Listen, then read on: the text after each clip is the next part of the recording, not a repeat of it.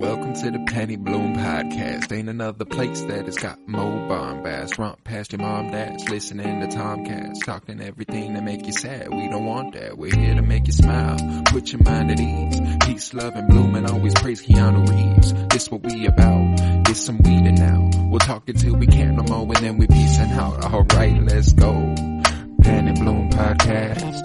It's the Penny Bloom Podcast. Penny Bloom Podcast. It's the Penny Bloom Podcast. Penny Bloom Podcast. Penny Bloom Podcast. Hello everybody and welcome in to the 145th episode of the Penny Bloom Podcast. 'Tis I, Colton Robertson, and I am joined by Joseph George. What is up, homie?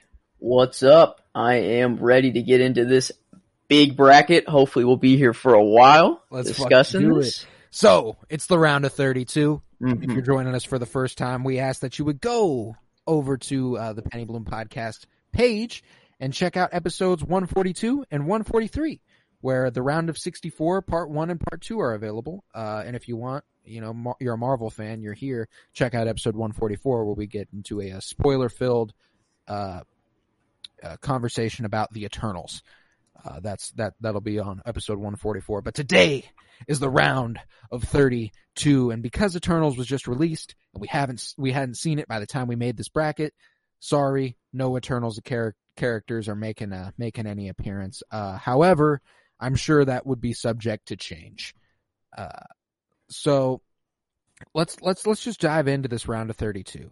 I think back to our Star Wars bracket. And our round of 32 on our Star Wars bracket took us a little more time than our round of 64. And that is interesting because our round of 64 for the Marvel one took about 4 hours and we had to split it into 2 episodes. So I'm interested as to what's going to happen here. Interested as to what will happen here. I'm just buckling in. I'm just ready for whatever. I'm ready for whatever. Let's fucking do it then. Let's get into this first matchup, where we've got Spider-Man versus Gamora. Now, let's show some love to Gamora, because she's going to see the door here, sadly. I mean, Spider-Man, we don't need to talk about him right now. We'll talk more about him later. Let's give some love to Gamora, because boy, oh boy, is she my favorite Guardian of the Galaxy right now. Especially in the MCU, but expanding beyond that into comic lore and video games and stuff. Gamora is the best Guardian of the Galaxy. It's undoubtable for me. She's the true leader.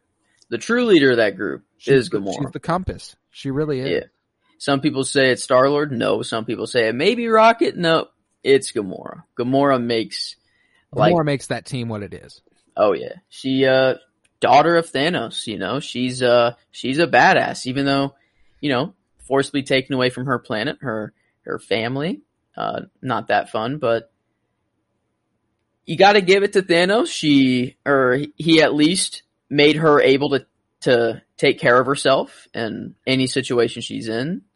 It's fascinating too, because she is basically like Marvel's intergalactic Bloodsport / Peacemaker of the Suicide Squad. Living weapon, super badass, can turn anything, can make anything deadly for anybody. She is, and obviously they don't dive into that too much in the Guardians because it's not as gory and in your face with the violence as the Suicide Squad is. It'd be like that if it was, though. Gamora would be fucking dudes up. That's just how it is. I mean, she's thinking of just her what she's done, she's the only one who knew where the Soul Stone was. That's kind of insane. She found that on her own. Somehow found a map and led her to Vormir. So, did she go to Vormir? And, she went there alone, but then couldn't get the stone because, you have to make a sacrifice? And, do you think she was ever thinking of doing it? And the only person that she could sacrifice is either Nebula or Quill, or if they met, Quill. Yeah, way later. So I wonder if we'll get more Gamora content like back before, you know, and like I mean, there's the possibility that like, I mean, they've introduced in the finale of What If Gamora, daughter of Thanos. Now, if you introduce, I was pissed because Gamora, daughter of Thanos, was one of the things I was far and away the most excited for from What If. And then it was a very small part of the finale. Which, I mean, can only mean one thing for me. That Gamora, daughter of Thanos, is probably a bigger part of What If Season 2.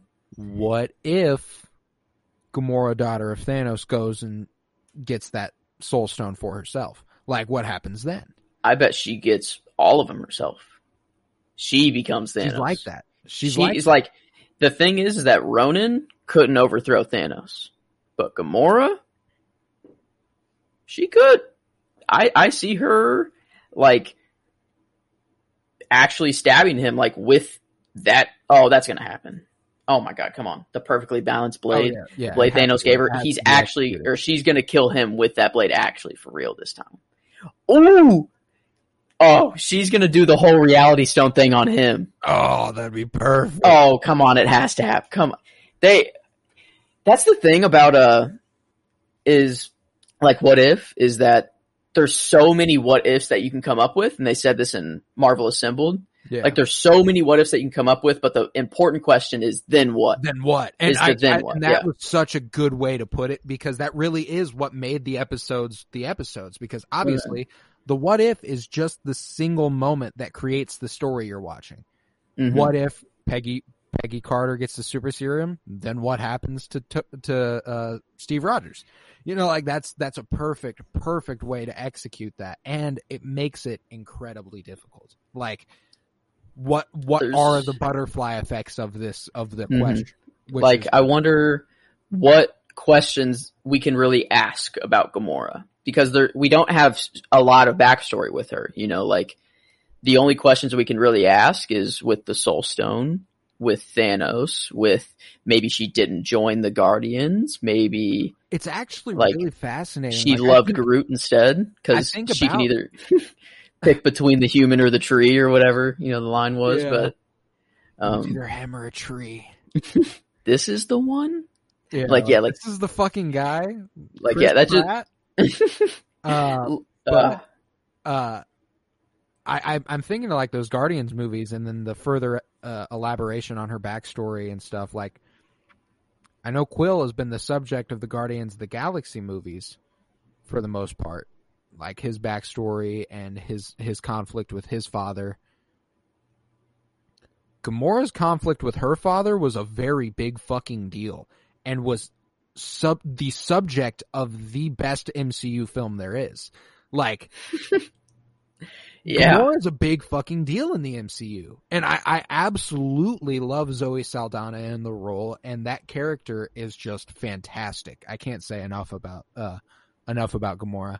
However, you know, she doesn't have the storied history of our boy Spidey, and obviously the nostalgia is probably going to get the best of us for the most part when Spidey's in play, but with good reason. He's the most iconic Marvel superhero there is.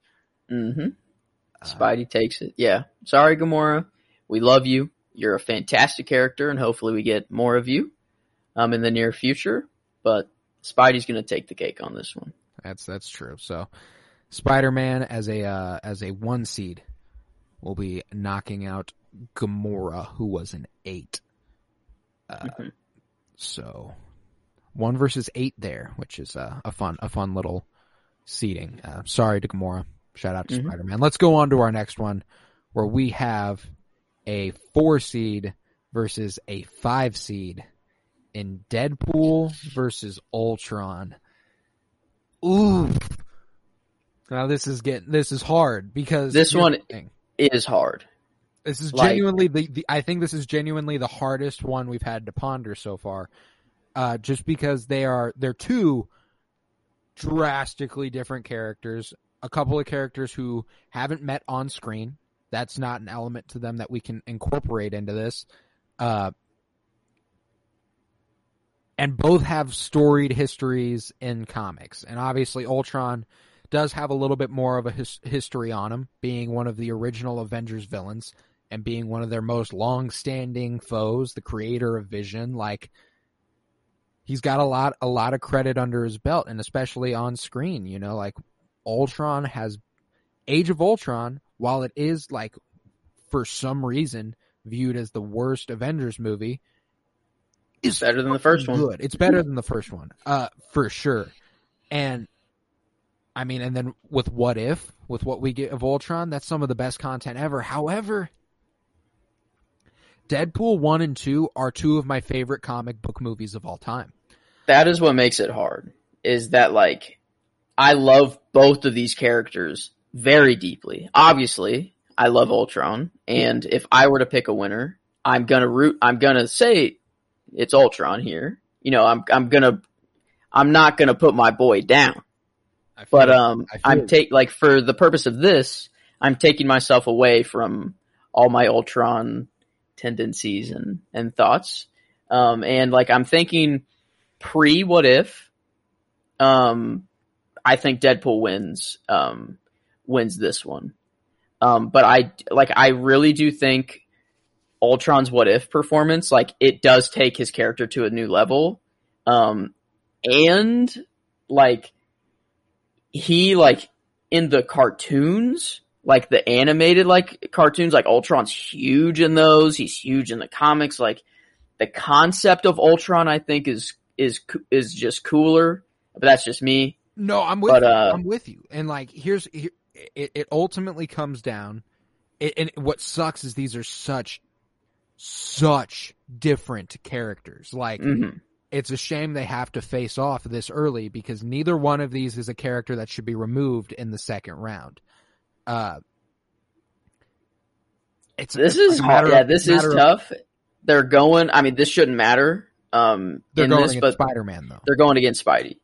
That makes this decision kind of important, because like, this is the matchup that matters. The next one, who cares? Yeah. But like, this is the one where we needed to actually, like, pick the good winner from. I think it's also a matter of what you're interested in. Mm-hmm. Do you like the villain? Do you go with the villain when you're faced with these opportunities, or do you go with an anti-hero who breaks the fourth wall and makes jokes about sucking dicks and fucking Logan Wolverine? Like, the honest winner here is Deadpool. Mm-hmm. Like, I don't want to say it. It hurts me. I'm devastated. But, like, legitimate, he wins this one.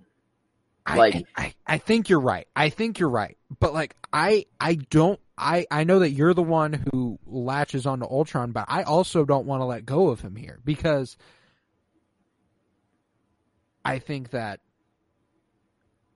of our villains in the franchise, in the movies, Ultron is the scariest. On screen, he is the most frighteningly portrayed. The concept of him is horrifying and relatively realistic. Mm-hmm. Not relatively realistic, but like closer to happening than a mutated X gene that helps this dude fucking come back to life over and over. You know what I'm saying? Like, so there's this element of like, and he's not some giant purple titan who has 6 Infinity Stones, and he's not an Asgardian god.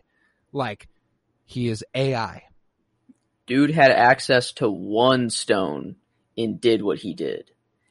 And that's the thing, is that Ultron's knowledge was limited to Earth. He only knew of Earth. Like, is the thing. In Age of Ultron, at least that of what I'm talking. No, yeah, I feel he only knows of Earth because Earth doesn't know of outside life yet. Or at least the public doesn't know, so Ultron doesn't know. Yeah. And, like, it makes the What If episode, like, way more, like, it just, the weight of it, of him, like, realizing after he kills everyone on Earth, like, oh, there are worlds beyond my own. And then he kills every world, and he's like, oh, there's universes beyond my own. Like, he literally... And the way they explain that in The Assembled, where, like, He basked in the infinite silence of the universe. There was nothing happening in the universe because he had killed everything. And because it was so quiet everywhere in his universe, only then could he hear the Watcher. And it's like, holy shit. You know what? I am comfortable letting Deadpool win if I can just nerd out about Ultron real quick in the What If episode and give him a farewell. Do it. Just the utter destruction that this guy can just. The thing that doesn't hold Ultron back is that he doesn't have any morals. He's not a human that has complex thought. He's a computer that is pretty analog or pretty binary. He just makes his decisions based on what he knows. And as he expands his knowledge, he only becomes more powerful. And that is why, that's why I just love this character so much, is that whenever we see him almost destroy the entire Earth, he has one stone and he really didn't use it. Barely used the Mind Stone really, and he ended up losing it to Vision. So this dude is a strong villain on his own, doesn't need anything else really, but when he has access to everything else is whenever his character becomes beautiful. Yeah, you're right. And the fact that the Watcher couldn't see this coming, or whether I'm still up in the air on this. I don't really understand that the Watcher is literally saying the events as it's happening, and he's like, I've seen everything, I've seen everything. I've every possible combination of everything, and how could I not see this coming? So is that their way of saying that the Watcher is just living in the moment here? And or is it the fact, or are they saying Ultron really ascended to this other power? It's really fascinating because this is now a matter of the Watcher. It's that very thing isn't about Ultron's power. It's about the way the Watcher's character works. So the way I've rationalized that now is that the Watcher is a narrator, an infinite narrator, who is invested in these stories, loves these stories, needs these stories. What fun are the stories if you know how they end? Exactly. So I feel like he's living in the moment for him. He puts himself in the story, and as he's narrating it, that's his way of looking into that time or whatever. Yeah. Because he's kind of like a Dr. Manhattan being, where he can access any point in any time and access any story that he wants. So I am comfortable with that. That makes perfect sense to me. The only thing that holds me back is that he literally says, I can see everything. I know everything. I think that was just a matter of just a little bit of a flawed dialogue. I think they didn't really think of the implications of the line. I think it was they were trying to portray how powerful Ultron is without considering exactly how that would make us think of the Watcher. You know what I'm saying? Yeah, true. And there's a whole nother season of What If coming, so there's so much more that they can do. Well, apparently season 2 is according to Marvel Assembled, pretty much all worked out. They know what they're doing already. It's just a matter so I wouldn't be surprised if we get What If season 2 even fucking next year. Given just the way that Marvel Studios has installed that second branch of fucking animation studios and stuff. I think that's a fair assumption. But the only thing that I'm scared of is that we might have gotten the last Ultron content for a very long time. Yeah. He might not be coming back for a very, very long time. if it is in live action, it's not happening anytime soon. Yeah. So yeah, I'm happy with what I've got. Obviously, that episode was just, it was like meant for me to watch. I enjoyed every second of watching everyone die. I loved it. It was awesome. Just the idea, like just the instant kill of Thanos, the no thought, just interesting. Like the absolute binary of Ultron is what makes him cool. Like the fact that he's so set is like what makes his character interesting. And like, I love that concept in general of, you know, AI and all of that. So obviously I gravitate towards Ultron, and that dude is my boy, but Wade, you're taking the dub here. You're taking the dub here, and we'll definitely talk more about you in the Sweet 16. I'll leave it at that. I'll leave it at that. We'll definitely talk more about you in the Sweet 16. But, so yes, Deadpool, the, interestingly enough, the 5 seed advances ahead of the 4 seed. So we've got another upset here with Deadpool moving past Ultron. It's all right. I'll cry myself to sleep tonight. It's okay. No, but yeah, Deadpool, you deserve it here. You do indeed. So let's move on to our next matchup where we've got a 3 versus a 6 in Hulk versus Venom. Okay, This is fun. I'm gonna tell you, this is another one where you're dealing with just different characters. Mm-hmm. But there is this duality to both of them that is interesting. You've got the Bruce Banner Hulk dynamic, and you've got the Eddie Brock Venom dynamic. And on screen, as it's been portrayed, obviously Hulk's had more time to get his shit worked out in the MCU, and Venom is only more just now coming into his own as basically Venom Let There Be Carnage is practically a breakup movie and them trying to recover and then them getting back together. So it's funny how that movie was kind of structured like a romantic comedy. But it's hard. It's hard. This one is actually a little tough, and the matchup is cool, like having both of them having like a little duality to them. It's just kind of cool the way it worked out. Yeah, that they're matching up. But like, if we're going off like iconicism, like I don't know who wins here. No, they're both iconic. That's the thing, is that like Venom, like, and they're iconic. And this is similar to the last thing. They're iconic for different reasons. Like Hulk is this historic, storied character that has had several live action adaptations, several animated adaptations. Like this character has been everywhere. But you know who has appeared in a plurality of live action films and in several animated series and all over video games? Venom. So it's like these are both storied, iconic characters. So it's just so difficult here. I mean, if we're going on screen, Hulk does not have a good,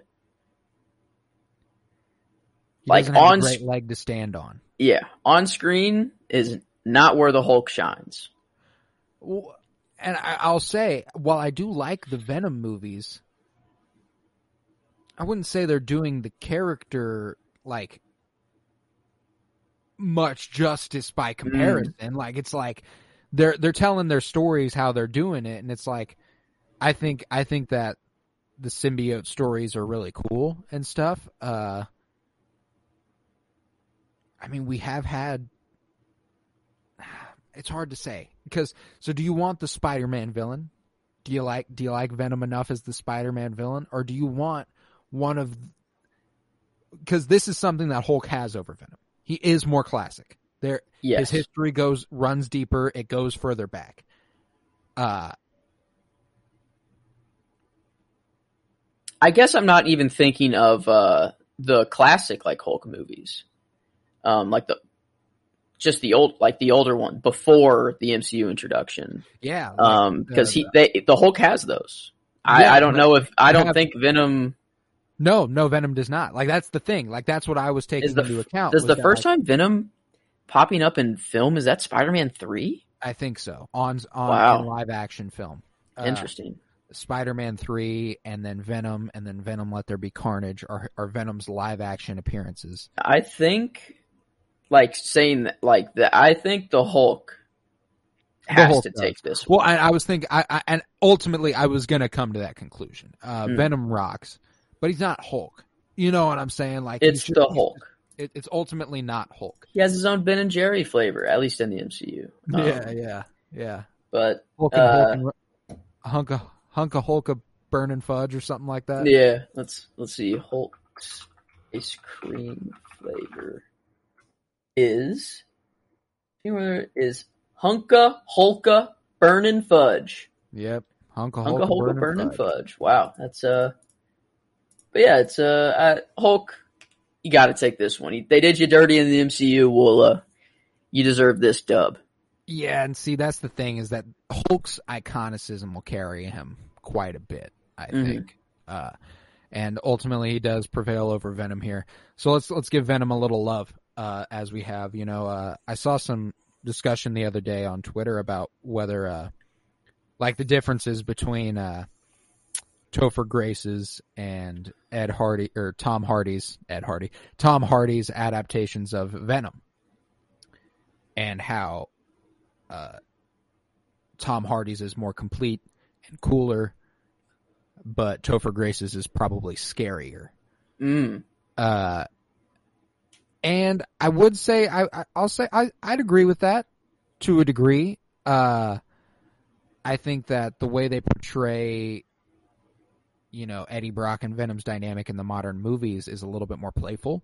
Therefore, you don't have this intense fear of Venom, whereas you saw how corruptive Venom was in Spider-Man 3. You know what I'm saying?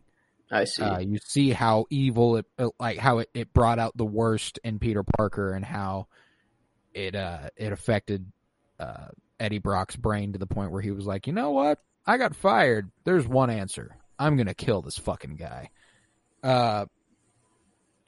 All very interesting. But ultimately, it's just not enough for me. Venom is a cool character, and I look forward to what's to come very soon with Venom, and I think that could be some potentiality to propel him pretty high in the pantheon of Marvel characters here, especially in the MCU. But you know, Hulk could be getting a little bit of a revamp here with the upcoming She-Hulk, and he's gonna continue being a part of the MCU, and who knows, maybe we get an exploration and further building upon his character. I don't know. I wish I could say more about you, Venom, but I haven't seen your modern movies yet, and I'm sorry. I don't know why I haven't. I keep saying this on the pod that I'm going to watch it, but I've been watching way better movies, in my opinion, recently. So why would you watch Venom? I will get to you. I promise. I'll need to, because of what oh yeah, it was the second Venom. Spoilers ahead for Venom Let There Be Carnage. Skip ahead 15 seconds. The post-credit scene in Venom Let There Be Carnage is him being exported to the MCU reality through the spell, and he licks Tom Holland's face. Yeah.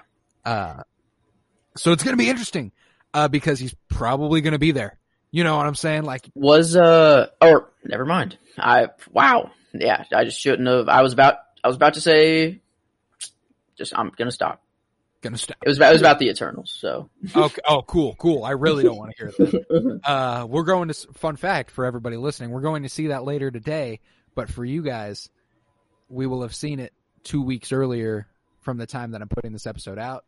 Hello, future self. It's all very confusing. We're doing some mad self. time traveling lately. Months in advance, months ahead, weeks ahead. It's we're doing some time traveling for sure. And you know, let us be your guide to these vast new realities. Yeah, and I mean, I see this as an absolute win. So let's dive into the next matchup here, where we've got a 10 versus a 2 in Jean Grey, the Phoenix, versus Wanda Maximoff, the Scarlet Witch. Cool matchup, man. No, this is the dopest matchup there's ever been. If there's ever a live action adaptation where these two face off, oh boy, it's going to be a visual spectacle because these two characters are fucking magnificent. And if we're going strictly on-screen adaptations, the easy choice is Wanda Maximoff, Scarlet Witch. However, we can't dismiss the history of Jean Grey and the Phoenix, and since this will be out on November 22nd, I gotta direct the people to about a week from now. The last day of November, there will be an episode of Mutants Monthly number 4, in fact, where we will be discussing the Phoenix and all its aspects in an episode titled Fear and Loathing in Dark Phoenix, which I'm very excited for, and we will get a deeper dive into Jean Grey's character there. But let's go broad strokes here on the whole. The Phoenix is dope. It's a really, really, really cool concept, and it's something that the MCU seems to be playing with a little bit in regards to this Scarlet Witch reveal of Wanda Maximoff in WandaVision. Yeah, I mean, Jean Grey, like, not even arguably, she is the strongest human being to ever, like, exist. She has the most powerful power in a human that's ever existed. And just the Phoenix power, like, in itself, like, is such a cool concept. But putting that in a human, a young human, a character who was, you know, brought up to be weak, the weakest of the group initially, you know, she always fell behind, but then now she's literally the most powerful, and she can stitch back the fabric of the universe if she wants to. Exactly. So you know, like, off power, like, Jean Grey probably is gonna beat Wanda. We don't know. We don't know. Like, yeah. Like, it's this would be like, this is the only matchup in Marvel that, like, I care about for the number 1 spot. Like, Captain Marvel, Thor, they're not even in this conversation. Like, Doctor Strange maybe enters this conversation. Well, I was thinking like Doctor Strange and Captain Marvel are as close as you're gonna get. Like, Doctor Strange supreme, and like Captain Marvel at her best. Yeah, and that's the thing, is that we haven't seen Captain Marvel, like, at her fullest potential yet. Like, her going holding back. Be sick to see, but like Jean Grey, when an Infinity Stone, like Phoenix. Yeah, like, Captain Marvel's imbued with the power of an Infinity Stone, but Wanda and Jean Grey, like, their powers, I guess Wanda's is kind of the mind, like, but it's beyond that. But it's chaos magic, it's chaos magic in the Phoenix, like, dude, it's crazy how kindred spirits they're making these two, because it's like this is an unlocked potential that was, like, prophesized practically to one day appear, and, like, the Phoenix Force was waiting for the strongest possible person to imbue itself into, and then it imbues itself, and it's like, she's the Phoenix now. Jean Grey, you know, is no longer around. I am Phoenix, life incarnate. And it's like, god damn. And what happens whenever this person gets their beautiful brand new power? They use it for good for a little bit, but then what happens? The Dark Phoenix comes out, and if we're going off poetry and you know, some things that are lining up, it rhymes. Wanda's not headed to a good place. After watching Age of Ultron, I watched it over the weekend when I was at the lake with my cousins. There are scenes in there, rewatching, that are like, oh my god. Like, it's from the start. She's been planning, like, this whole thing. Like, she saw these visions of Tony sacrificing himself, like, the vision that Tony had of everyone saying, like, you could have saved us, you could have done more. So she saw the events of Endgame. Thor, like, in Thor's vision is Thanos gathering the stones. Like, Wanda saw all of this, and she saw, oh, if I let Tony take this, then he will eventually die. All of his friends will eventually die. and I become mega powerful. Whether she's changed from then, obviously that's the question. Has she changed? All of that happens before she's met Vision. I know. But now Vision's gone. The only thing holding her back is gone. That white Vision, that's not Vision. I am the Vision. It's not Vision. I am the Vision. I guess he has his memories now, right? That's what's confusing. We also don't know where White Vision stands. I'm pretty sure he's pretty much there. But I don't think it's going to be the same. They went like it. I don't think it's going to be the same though. No, according to comics, the White Vision becomes more robotic. He remembers all of the connections he had, but doesn't have the emotional attachment to them. It's and the fact that Wanda lost her kids too. But with the multiverse opening, she's going to find a way to get those kids back. But is it going to be in a good way? True. That is probably what will drive her into madness, is getting her kids back. It'll drive her to use the darkest of dark magic. Yeah, you're probably right. Yeah, you're probably right. But I look forward to whatever stories they have with Wanda Maximoff in mind. Because on screen, thinking back to Age of Ultron and then seeing her story continue in Civil War, and then after that in Infinity War, and then at the end of Endgame, and then to WandaVision, buddy, she's got one of the best track records right now in terms of a story, because holy fuck. And she's going to be like the centerpiece. Credit to WandaVision for this, because I did not realize it. I knew she had a good story. I knew she was dope in Age of Ultron. But the connective tissue that has continued through Civil War and Infinity War is so important, and I just wasn't giving it whenever we're in Copenhagen at the beginning of Infinity War and it is Vision and Wanda, I'm thinking, oh, this is sweet, but I'm not thinking this is impacting this character in a really, really meaningful way, and it will come back to haunt everyone. Mm-hmm. You know what I'm saying? Now it's holy fuck. And for that, the on-screen stuff just elevates Wanda to a different level. Jean Grey can't stand a chance, because X-Men's adaptations have just been quite horrid live action, to be honest. But more on that at the end of the month in Mutants Monthly number 4, Fear and Loathing in Dark Phoenix. Scarlet Witch, to be clear, I am never I don't think she's becoming full-blown villain. I think she just becomes more of an anti-hero for a little bit. Well, yeah, she's sympathetic. She's doing anything she can to achieve her goal. Yeah, I don't think she's going kill everybody, full villain mode. Her character has progressed too much to do that. I don't think they do it, but yeah, I think, she wins here. She's entering her prime, and she still has one of the best, characters in the MCU, and she's about to be the centerpiece of the next probably couple phases. So I'm excited. I'm very excited for Multiverse of Madness, seeing what happens there. I don't think I think the next time we see Wanda is No Way Home's post-credit scene. I think that's the next time we see Wanda, and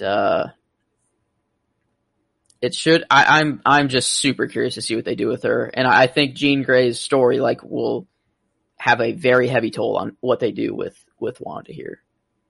Towards the end anyway, for sure. Because the way they've built up Wanda, she'll be around a while. A while. She is the Scarlet Witch. Yeah. Does she live forever now, or does she still age? No, she still ages. She'll still age and stuff, but there's probably magic she can access to kind of go full Red Woman type shit. Woo! Yeah, the future is bright for both of these characters, hopefully. Oh, dude. I can't wait for the MCU to finally get their hands on Jean Grey, because we're going to need her. Done justice. We're going to need her. Another really cool aspect of these characters is that, their first appearances are literally 3 comics apart. That's awesome. Jean Grey appears in Uncanny X-Men #1, and in Uncanny X-Men #4, Scarlet Witch Wanda Maximoff is making her first appearance as a member of the Brotherhood of Evil Mutants with under Magneto. So like they made their first appearances within months of each other in the same comic run as foes. It only made sense that they'd be facing off here, and Scarlet Witch had to go. Had to go on. So sorry, Jean Grey, but we'll talk more about you later this month. How about talk to us in 5 years? We'll come back. X-Men are in full swing in the MCU. Mm-hmm. Let's go on to this next matchup. We're now in the bottom half of the bracket here. The last 4 matchups before the second half of the round of 32. And we'll probably end up splitting this into 2 episodes again, part 1 and part 2 for the round of 32. Mm-hmm. So we'll finish this side of the bracket, and I'll ask you to head over to that other episode. So let's go with a 2 seed versus a 10 seed here with the easiest matchup so far, Black Panther versus Odin. Mm-hmm. And this one is so far in the round of 32 the easiest. It's Black Panther. And I mean, Odin's dope. Mm-hmm. Super cool. And obviously, I mean, I guess we could talk about Odin a little bit since he's going away. It's fascinating because Odin is truly far more fleshed out than Black Panther is, because there's whole mythologies based around him. Yeah. Going off MCU alone, I think the coolest thing about Odin is that he's like the unofficial first guy to have every stone. Like, it's not confirmed. They, with the gauntlet joke with Hela and everything, like, fake. Yeah. So like, no one can convince me that Odin has at least had every stone in his possession. I don't necessarily think it's all at the same time. I don't think he had all 6 at once. He could have, but this dude, he's gathered all of them, and you see in his life, his children, his powers, like his friends are all imbued with powers of the stones. Heimdall is literally the soul stone. Like straight up is the soul stone. Loki is the reality stone. Odin had a spear that shot a mind stone laser out of it that looks exactly like Vision's. They age slowly. Time stone. There's so many things that, just correlate that I like. Odin's just, he's just a cool, kind of background character to have. And is one that if they ever wanted to do some sort of adaptation, of a prequel of sorts, to Asgard as a whole, that would be really cool to figure out sort of how Asgard became Asgard in the MCU realm. You know what I'm saying? Because obviously we have whole mythologies about Asgard, but MCU has clearly made its own thing with that mythology. Mm-hmm. Yeah, this it's kind of the part of Marvel that people have the hardest time getting into, and that's why Thor: Dark World is so low on the ratings, just for dark elves and just things that people can't get into as easily. And that's just kind of how Norse mythology, or Marvel's Norse mythology, works, because it's not really Norse at all. But Odin, I mean, yeah, you're taking the L here to one of the best characters in the MCU. So don't feel too bad. I know you are Odin's son. You're freaking the top dog most of the time, but not to this guy. This guy, not to T'Challa. That's just not going to happen. The Black Panther will be moving on. He's just too fucking good, and there will be more discussion of Black Panther in the future rounds. So we'll leave that one as is for now. Shout out to Odin, but you had to go down to Black Panther. It just had to happen. Mm-hmm. All right. So after that, we've got a 6 versus a 3, and this is tough. We've got Miles Morales versus Wolverine. 2 of the best comic book movies. Into the Spider-Verse and Logan. Like, these two movies are... Those might be my top 2 comic book movies of all time. They're fantastic. Like, they're amazing. Masterpieces. And, like, the only thing that's holding Miles Morales back is that he's a newer character and he doesn't have the history that Wolverine has. Yeah. Is the only thing that's holding Miles Morales back. Absolutely. Like, because I'm going to tell you, Into the Spider-Verse is my favorite comic book movie. And I've said it over and over. I will reiterate that every time I can, because it is the best comic book movie. Without a doubt. It's so fucking good. Without a doubt. Yeah. It's... Everything about that movie is just beautiful. It's timeless. Every time you rewatch it, it still hits the emotional. Like, every emotion that you felt watching that movie, like, for the first time, you still feel a great magnitude of it, like, watching it again and again and again and again. Yeah. Like, the movie is repeatable. Logan is also repeatable. I don't think it's as repeatable as Into the Spider-Verse, but Into like, the Spider-Verse is a little lighter. And, like, lends itself to more rewatches. Miles Morales in 10 years is like, he's replacing Spider-Man. Like, like, he will be the, like, Peter Parker will get phased out eventually and we'll kind of leave that character to rest. His video games are massive. Like, Into the Spider-Verse is massive. Like, everything Miles Morales has touched so far has been gold. And it will continue to do so. But there's no... I know that the Prowler in Into the Spider-Verse is one of the more compelling characters, Aaron Davis, his uncle, and who we have seen in the MCU as portrayed by Donald Glover, Childish Gambino. So if we could ever get him as the Prowler in live action, I'm going to be very thankful because that'll be the shit. But let's here's the thing. Wolverine is one of my 3 favorite superheroes of all time. Like, growing up, it was Spider-Man, Batman, and Wolverine for me. Like, those were the guys. I absolutely loved them. And Wolverine is the second most iconic character in the MCU. It's Spider-Man, Marvel, then it's Wolverine. Yeah, in Marvel. Yeah, Marvel specifically. Like, Wolverine... There's no denying the history of him. Like, he's huge, like, massive. You know his face. There was a span of Marvel before they went fucking bankrupt, where X-Men was their only comic that was succeeding, and Wolverine was the fucking guy in those. Like, he kept Marvel alive for years. And there's also, like, I mean, Hugh Jackman's live action portrayals, fucking magnificent. I think to the X-Men animated series, that's a great portrayal of Wolverine. I think to fucking as recently as a couple years ago, there's an audio story on a podcast format. It's called Logan or Wolverine: The Lost Trail and Wolverine: The Long Night, and I listen to those, voiced by Richard Armitage. Wolverine is.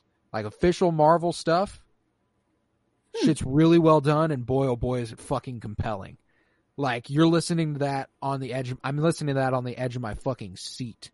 The Long Night and then The Lost Trail is the lineage there. But and given all that, I do have to go Wolverine here. Yeah. I will say though, Miles Morales has come out fucking swinging for as new a character as he is, because his first appearance wasn't until like 2011. I don't think. Like, yeah, it's 10 years ago. Sad to see him come up to such a powerful opponent so soon. Because I think he like Miles could have been like a true like upset many times. Like, it happened to work out this way where he faced Wolverine in round 2. Which is just a shame.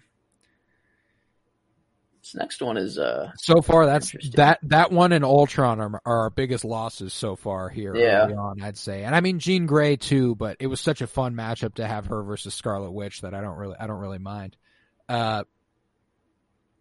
let's talk the next one. Oh man. We got a 4 versus a 5 in Sam Wilson versus Magneto. Oh fuck. I'm gonna tell you. You catch me a year ago. It's Magneto. Mm-hmm. And there's no doubt. Mm-hmm. Falcon and Winter Soldier. It's my favorite out of the 3 shows that have come out so far. You catch me now, I'm going Sam Wilson. Mm-hmm. Which is like, I never would have anticipated that in my life, that Sam Wilson would overcome Magneto as a favorite character of mine. But it's definitely happened. The Falcon and Winter Soldier is the best of the 3 shows to come out.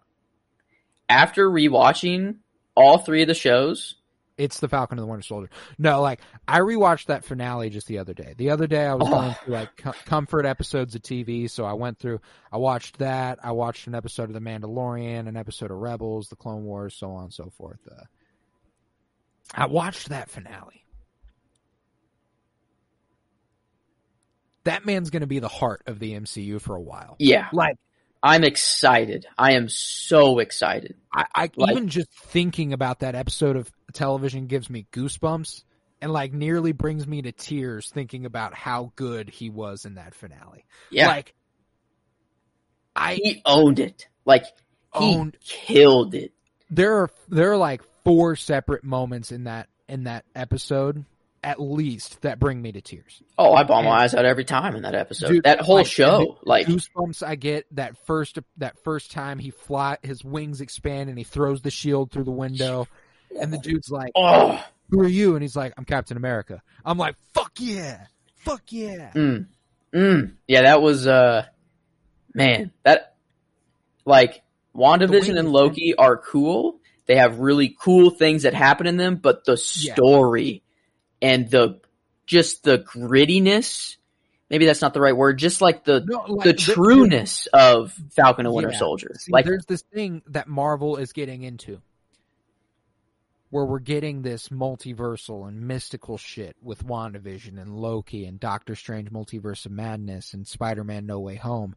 And Spider-Man No Way Home might be the best example of blending. Blending the grounded, real shit, like, you know, the meme where it's like, Thanos, Infinity Stones, wake the fuck up, Peter. It's 2004. I'm gonna throw a fucking car at you. Like, that's just what Spider-Man villains are, you know. So them coming through in a multiversal way is really funny. But like, and then you get the Falcon and the Winter Soldier, and you get the Black Widow, and shit like that. It's grounded.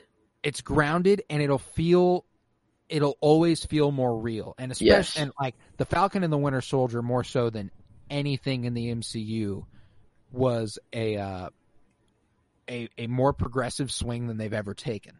Like, it was an emotional story that made me cry very often. Not just the finale, like throughout the entire show.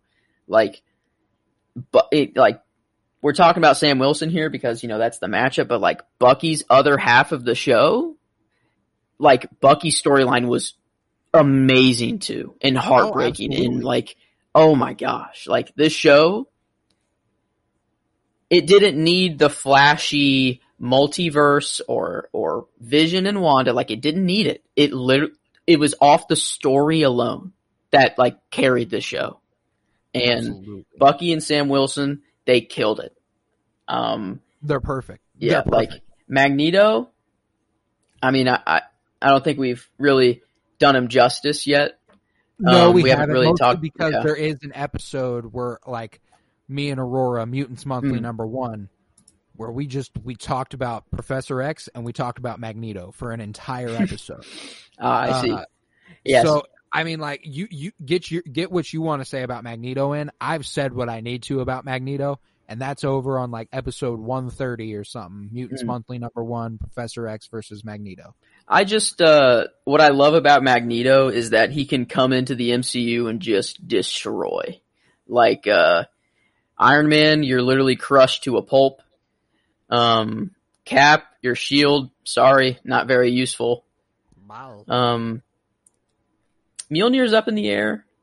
But like literally he can like take out everybody in an instant. Like this dude is powerful. Like, and his story, like his storyline, like his origin story. His history is devastating. Yeah. Yeah. Like he's like the makings of the character are fascinating because they are similar, not similar, but like of the same spirit that I'd say, Aaron Kellyman's character was in The Falcon and the Winter Soldier.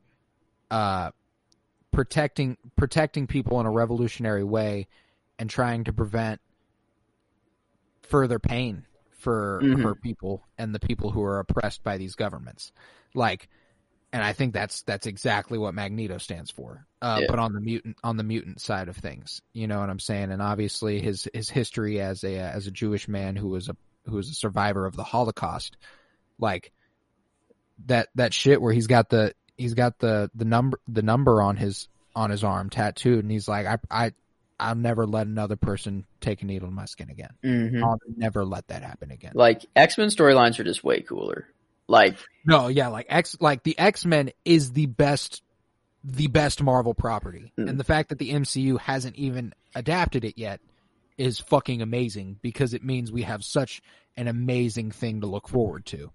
And while we're on the subject of Magneto, I guess the last thing we can say about him is like, you think he's gonna be Wanda's like dad still, and like how are they gonna bring him in? You know, it's an easy ride around. They absolutely could.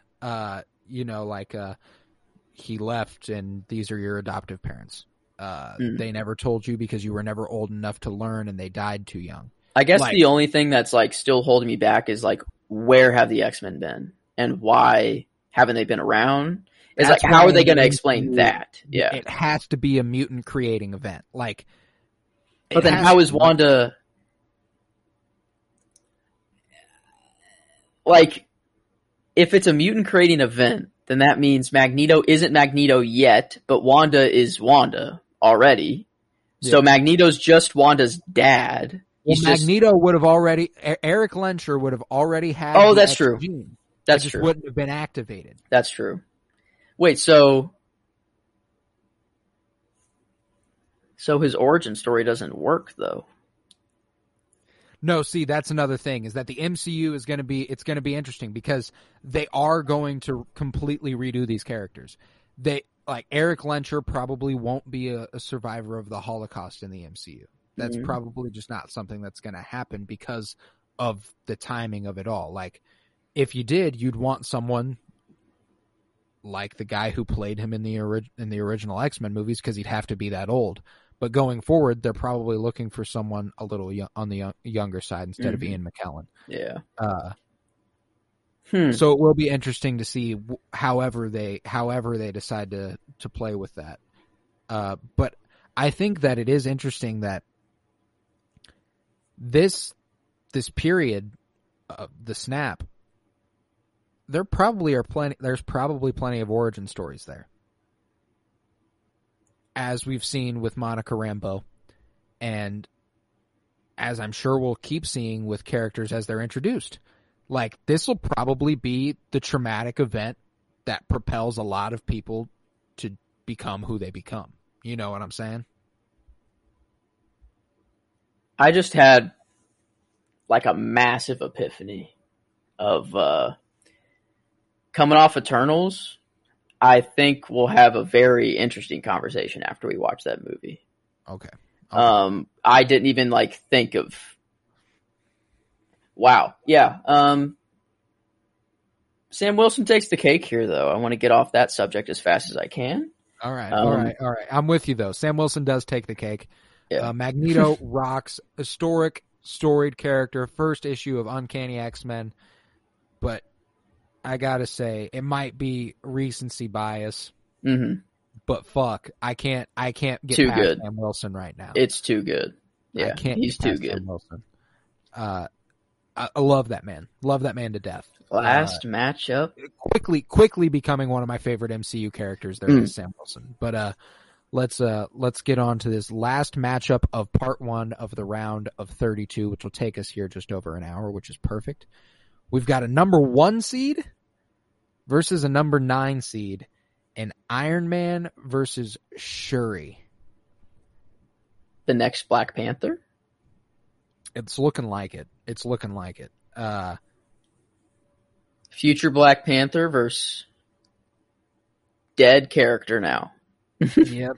Yeah. So we're talking about the future, and then we're talking about all the history. And here's the thing: it's easy. It is Iron Man. Mm-hmm. Let's give Shuri her love, and like I want to give this some justification too. I do have some reservations about Shuri becoming the Black Panther. Not serious, like I'm okay with it, obviously. It's just that thus far, I wouldn't say she's gotten a in-depth development. And I know T'Challa didn't before he became the Black Panther, so that's a little hypocritical and stuff, but like she has just been a wisecracking, funny person who is really smart. And don't get me wrong, she's been awesome. Like I've loved what she's done, and the fucking like things she made that shot off her wrists, that was fucking cool. She's basically like the Tony Stark of Wakanda. And like she like has access to way cooler technology, and like now that it's open to the world, and Shuri is basically the like what Tony Stark wanted to be. Like this is a cool matchup. Like it's kind of poetic in a way. I agree. Like Shuri, the character that I want to become the Black Panther, I forget. Is that her name? Lupita Nyong'o. Yes. Is that Nakia, the chick who was undercover at the beginning of the movie, who T'Challa had to go and save, who was like clearly set up to potentially be a Black Panther and had the spirit of a Black Panther and opened the world to Wakanda. The fact that Marvel has like altogether ignored that character entirely in like the Falcon and Winter Soldier and in Infinity War and Endgame is interesting to me, and I don't know why they've done that. My guess, I think she's pregnant. Oh, Lupita Nyong'o? I think this is how, like this just makes sense to me. That she's pregnant. Nakia. Yeah, she's pregnant. Okay. No, not in real life. Yeah, she's pregnant in the MCU with T'Challa's baby. That's how they'll carry on the legacy of T'Challa. Like, kind of cool. It will make her unable to become the Black Panther at the time because she's pregnant. Shuri will step in to be the temporary Black Panther, then will step down once the baby is born. I feel like that's just the next Black Panther movie. Like, literally, like, I don't know why. I just have a feeling that like she's pregnant, Shuri's going to step in for a little bit, and then she's becoming the next Black Panther. Like that would make. Oh, the other thing here is that Shuri is very young. Mm-hmm. That's just the other concern for me is that like if she's to become the next Black Panther, y'all are going to have a child as the Black Panther, which I'm sure has happened in the history of Wakanda throughout their history of kings, and there'll probably be a note of misogyny at some point coming in as an opposition to Shuri becoming the next Black Panther or something like that. Has there ever been a female Black Panther? I don't know. Well, they worship. I guess in the tree, goddess. They worship a goddess, Mother Bast. So like, there's probably not a ton of misogyny in Wakanda. That's right? true. Yeah, no. They seem like they're kind of past that. Yeah. Like, yeah, I don't know if there's ever been a female like Black Panther, but like Milaje, like they've got the whole. They're past misogyny. Yeah, they're past misogyny. I think it's just like the writers of the story, like at the time, like the reason that there's still only men as Black Panther is just the writers of the story being misogynistic, not actually Wakanda being misogynistic. Not Wakanda being misogynistic. Yeah. Yeah, you're right. You're right. So the future of Black Panther is very interesting. And I can't wait to see what they do with Shuri, whether she does become Black Panther, whether she's just like a world ambassador, for science and STEM and stuff. I think her character is going to be very important to the MCU, regardless of what she becomes. So I'm with that for sure. I can say that'll almost certainly be the case. But yeah, she doesn't take it over Iron Man, I don't think. And with that, we conclude part 1 of the round of 32. So let's read that back real quick. We had Spider-Man winning over Gamora and Deadpool winning over Ultron, which means our number 1 Spider-Man will face our number 5 Deadpool in the Sweet 16. Goodbye, Ultron. Goodbye, Ultron. Sad to see you go. We got a number 3 seed defeating a number 6 seed, with Hulk defeating Venom, moving on to face Scarlet Witch, who defeated Jean Grey. So next round, we've got Hulk versus Scarlet Witch and Spider-Man versus Deadpool. And sorry to see Venom and Jean Grey go so early, but it had to be done. Some characters have to get got. That's just how this thing works. We got Black Panther winning over Odin and Wolverine winning over Miles Morales, which we'll see Black Panther versus Wolverine in the Sweet 16, which is gonna be a fucking bitch for me. I'm gonna cry. And then to top it off, we got Sam Wilson winning over Magneto to face Iron Man, who defeated Shuri. So Sam Wilson versus Iron Man.